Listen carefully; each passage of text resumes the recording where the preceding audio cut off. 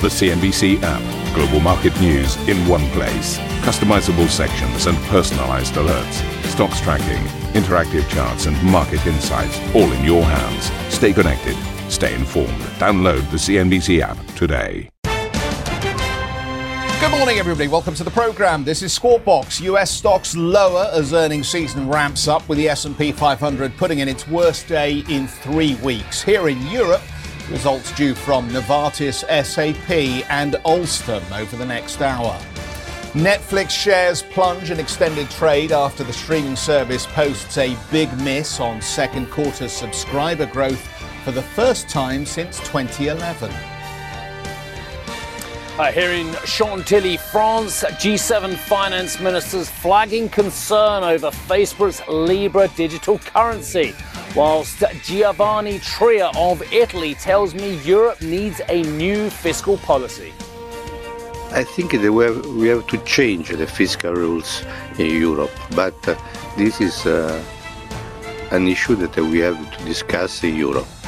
The EU takes aim at Amazon. Shares close in the red after the European Commission launches a formal antitrust probe into the e-commerce giant.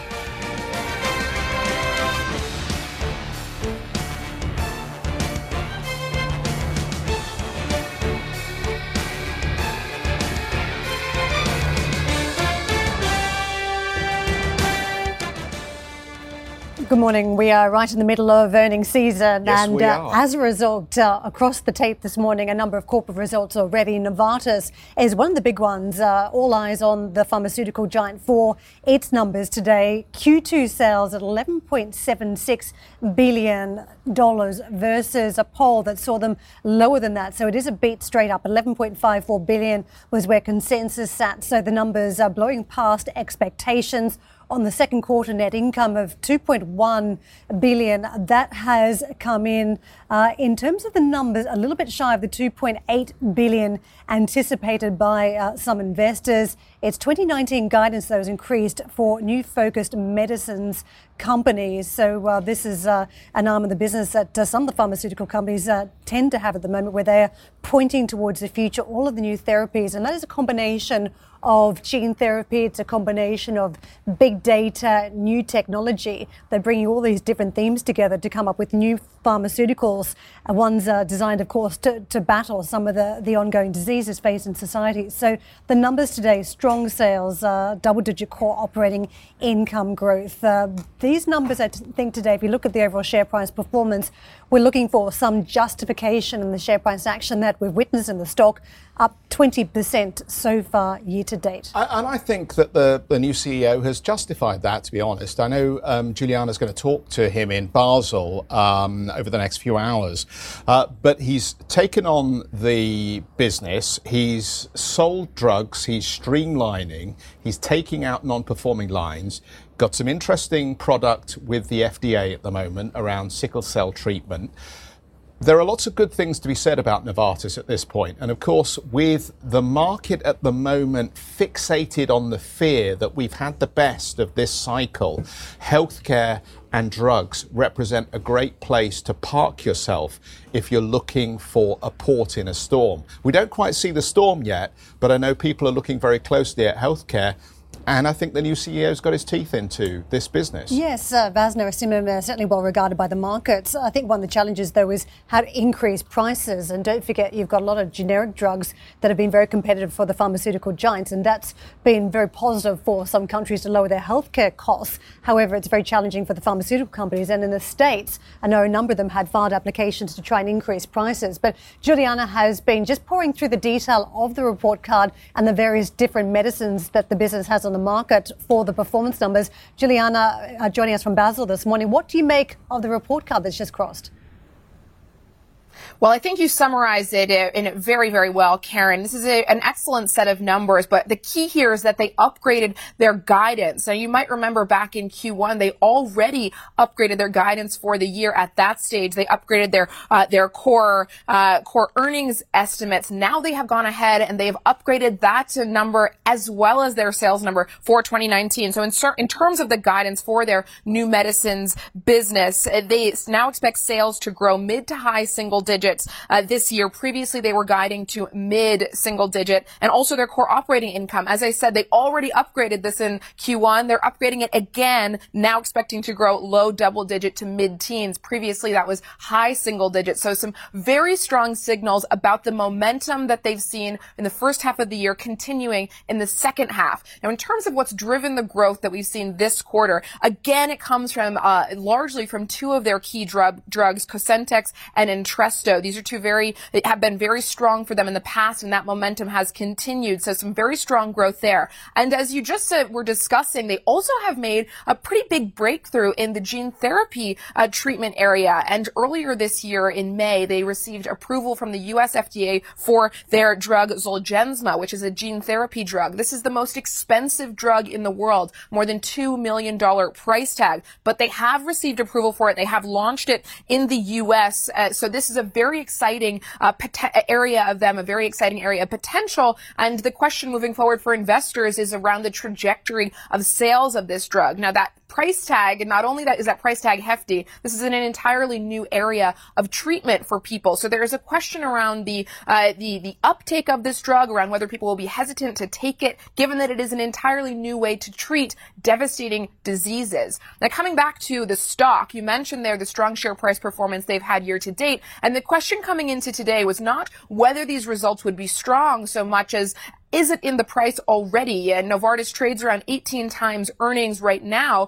but the fact that we're seeing more upgrades come through today should be enough to give the stock continued momentum. And as you say, since the CEO Vas has come on board, he has done a lot with the portfolio. He just exited their Alcon eye care business earlier this year. One of the questions moving forward, in addition to the U.S. drug pricing debate and what this means for Novartis moving forward, is also whether he will look to get rid of Sandoz, the generics business that they have, given that it doesn't really fit in the portfolio that he has been putting together. So that is one question we'll be focusing on today. They've also got 25 potential blockbusters in the pipeline, so a lot of potential for Novartis, a lot of strong performance already. So overall, would say this should be well received by the market and should provide some justification for the share price gains they've seen. Now, I will be bringing you that interview with the CEO of Novartis later this morning, so look forward to that. Well, with that, we'll hand it back to you guys in the studio. Thank you very much for that, Juliana. I want to push on to markets. Second day of losses for the major indices as the S&P, Dow, Nasdaq all reversed in session. Investors eyeing up some of the risks. Trade, don't forget, back on the agenda for some investors, and some tweets and comments from Trump suggesting that there might be more tariffs against China has been negative. Back channels also suggesting that Huawei might be a thorn in the side still in those negotiations. So a little bit of softness there. Also earnings season. Investors digesting a lot of the numbers, some of them coming out after the close yesterday. We saw a lot of price action that we'll talk you through, in particular on Netflix. But when it comes to the action that you're seeing on the street, industrials are a laggard, and that does point to the trade side of the equation, a very trade sensitive part of the markets. Safety in the markets too for the bullion trade, and gold was one of the better trades in the markets. Take a look at yields, because I think if you look at this course of action, you can see investors just peeled back, and that plays into the bond markets where you've seen a lot of pessimism supporting the bid for safety out there. The yields are yesterday a little bit challenged in terms of direction, because don't forget we had a day earlier very strong retail numbers suggesting the consumer is in good shape, and that was then matched up by housing data yesterday showing that despite the drop in mortgage rates, there's not been a lot of demand, and the home building market is suffering to an extent. So challenging levels for investors to try and wade through to just ascertain the level of interest rate reductions we might be in for, whether it's this month or potentially a follow-up rate hike later on this year. So 2.04, the level we're looking at on the US 10-year yield, on the 2-year, the short end, 1.81, the current handle. Asian markets today, another week's sort of data for Japan. Exports down for a 7th straight month in June, again pressured by the US-China trade war. The stock market falling fairly aggressively. 390 plus points, retreat elsewhere across for the Hong Kong market right down to Australia. The opening calls, the early trade in Europe looks to be soggy as well. Triple-digit downbeat days anticipated for the German market and for Italian stocks when they open up for trade. And you can see the corporate earnings are having a big impact on this side of the world as well as we digest just how strong they are. Yeah, thanks very much indeed, Karen. I'm just having a look through SAP numbers here. Have a look at the share price on SAP. It's had a reasonable rebound, and it's trading at 35 times earnings. So there's quite a lot baked into the price. So it'll be interesting to see how the market behaves around this, because I think on a number of lines here, they've actually missed. But it's close. But let's just walk you through these.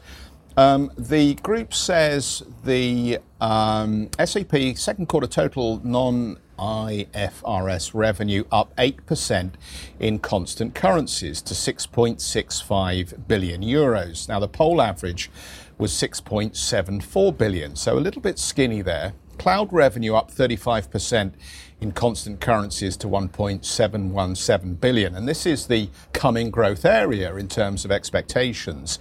The poll average was 1.72 billion. So again, just a little light of the expectation. In terms of software licenses and support revenue, well, that was largely flat. So again, just there or thereabouts in terms of the guidance.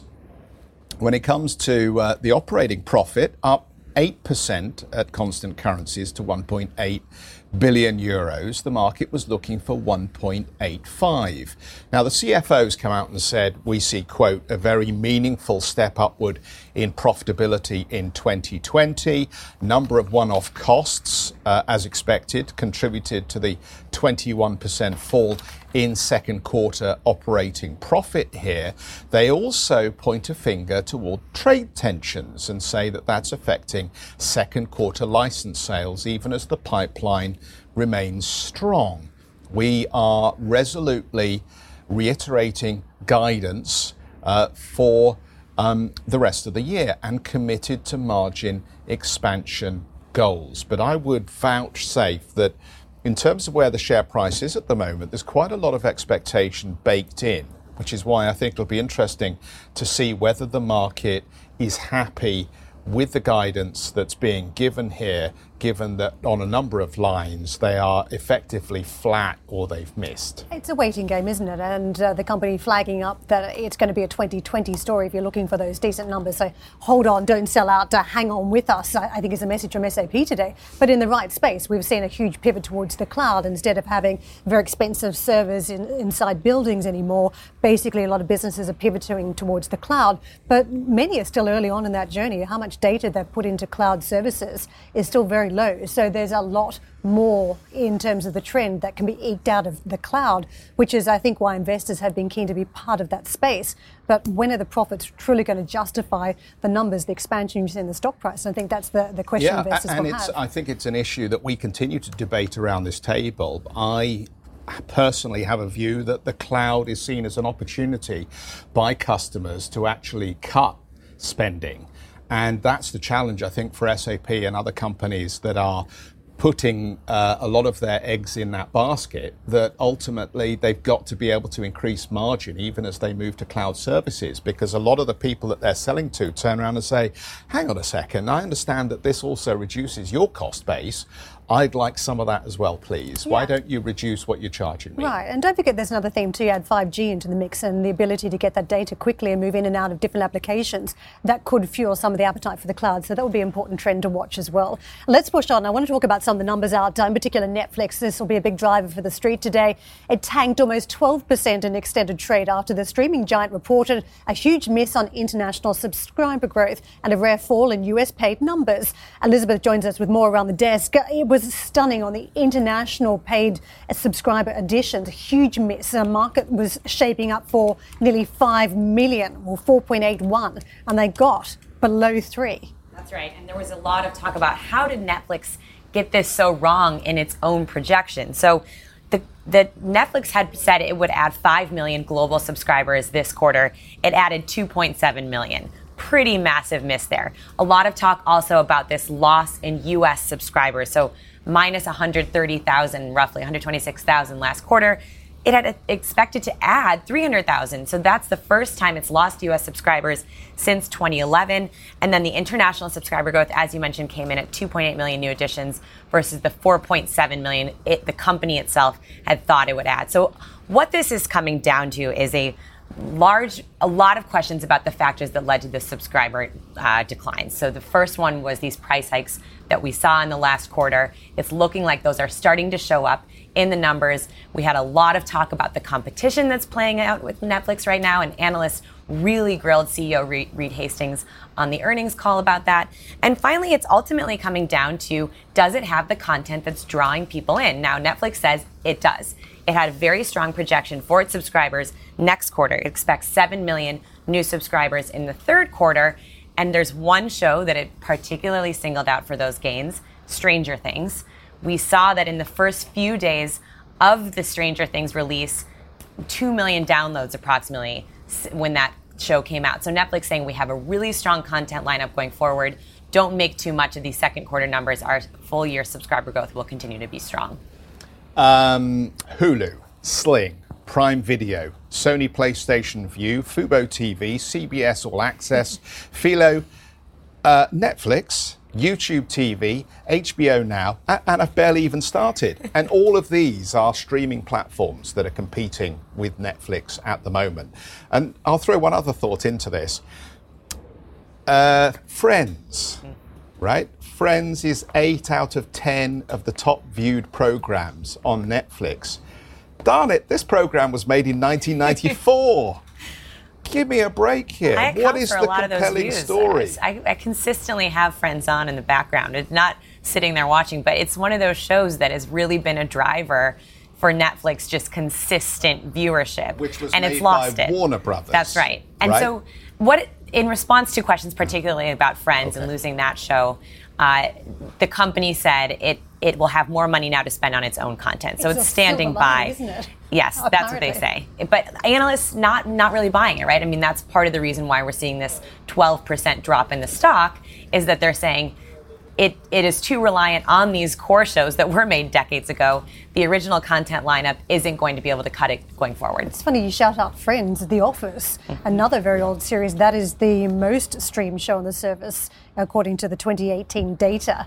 You'd think that people would be done watching these shows and they would be pivoting towards the new content, but clearly unlimited amount of hours to watch television. A lot of loyal viewers for those classics, they call them. So is this cyclical or is it structural? How worried do Netflix investors need to be? It's a good point, because ultimately what you're seeing is how important in each individual quarter now the content is determining the bottom line of this company. Now, if they can't succeed in bringing in new viewers and raising prices to fund new content, this is a bigger problem for Netflix. And we heard a lot of bearish commentary after the number came out last night saying, this is it. There's just too much competition. This is a structural problem for them, and this is the end of Netflix. Now, maybe not that so far. So far, we've just seen a few price target cuts this morning from the analysts who cover the company. But we'll see if ultimately it just can't keep up. It is still the number one, paid. It has a big lead in the U.S. market on streaming, and there's no denying that. In fact, the biggest competitor that it listed was YouTube, which is free. So ultimately, how this plays out, there's so much dynamic between the paid content, the free content. Looks like Netflix, a lot of hurdles going forward. We'll talk some more. We'll see you in a moment. Thanks very much, Elizabeth. Coming up, Facebook's Libra project draws the ire of G7 finance ministers. We are live from France after the break.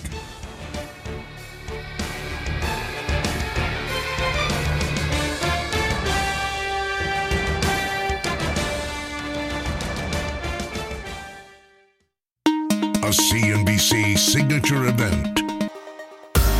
East Tech West, CNBC's exclusive invitation-only retreat, returns to Nanshao, Guangzhou, China in 2019. We explore all things tech, from artificial intelligence to 5G. Join the world's most prolific investors, inventors, and entrepreneurs as they share their stories and celebrate innovation. Visit easttechwest.com for an application to attend.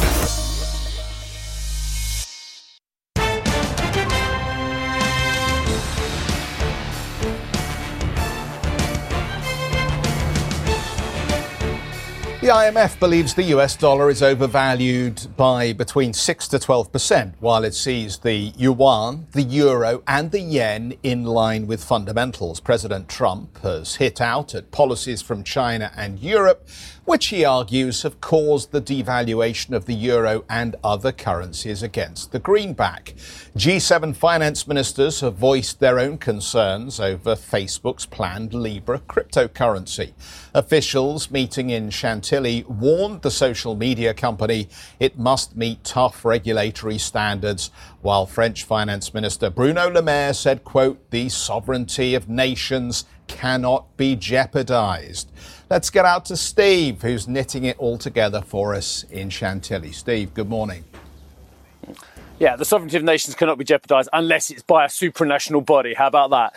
Because let's face it, there are plenty of opportunities and occasions, as Brexit has shown us, where supranational bodies do jeopardise sovereignty of nations, don't they? Or not? Maybe that's an existential question. But talking of existential questions, that's why they all seem to be rounding on Libra, I think, Jeff, as well, because you listed a whole host of things, including digital tax wrangles as well, a concern about the strength of the dollar, and goodness knows the president thinks the world's getting a free ride off the back of a strong dollar as well. But these are issues which perhaps the G7 should be addressing. Maybe they are addressing, but maybe they can't address it in terms of finding a conclusion to it. That, I think, in my long thoughts about this whole meeting, is why they are spending so much time talking about Libra, because it's easy fodder, isn't it, as well? If you can't agree amongst yourselves about a whole host of issues, i.e. about currencies, about the global challenges to the economy, about digital taxation, about tariffs, about protectionism, you name it, why don't you find something you can agree on? Why don't you find some low-hanging fruit? Because yes, Libra potentially, long way down the road, could be an existential threat to currencies and sovereign nations. But is it now? Is it today? And that's the question I've been having as well. But anyway, Olaf Scholz, amongst others, who, of course, as you know full well, is the German finance minister, was commenting on Libra and the dangers and indeed the investigations that G7 are making into it.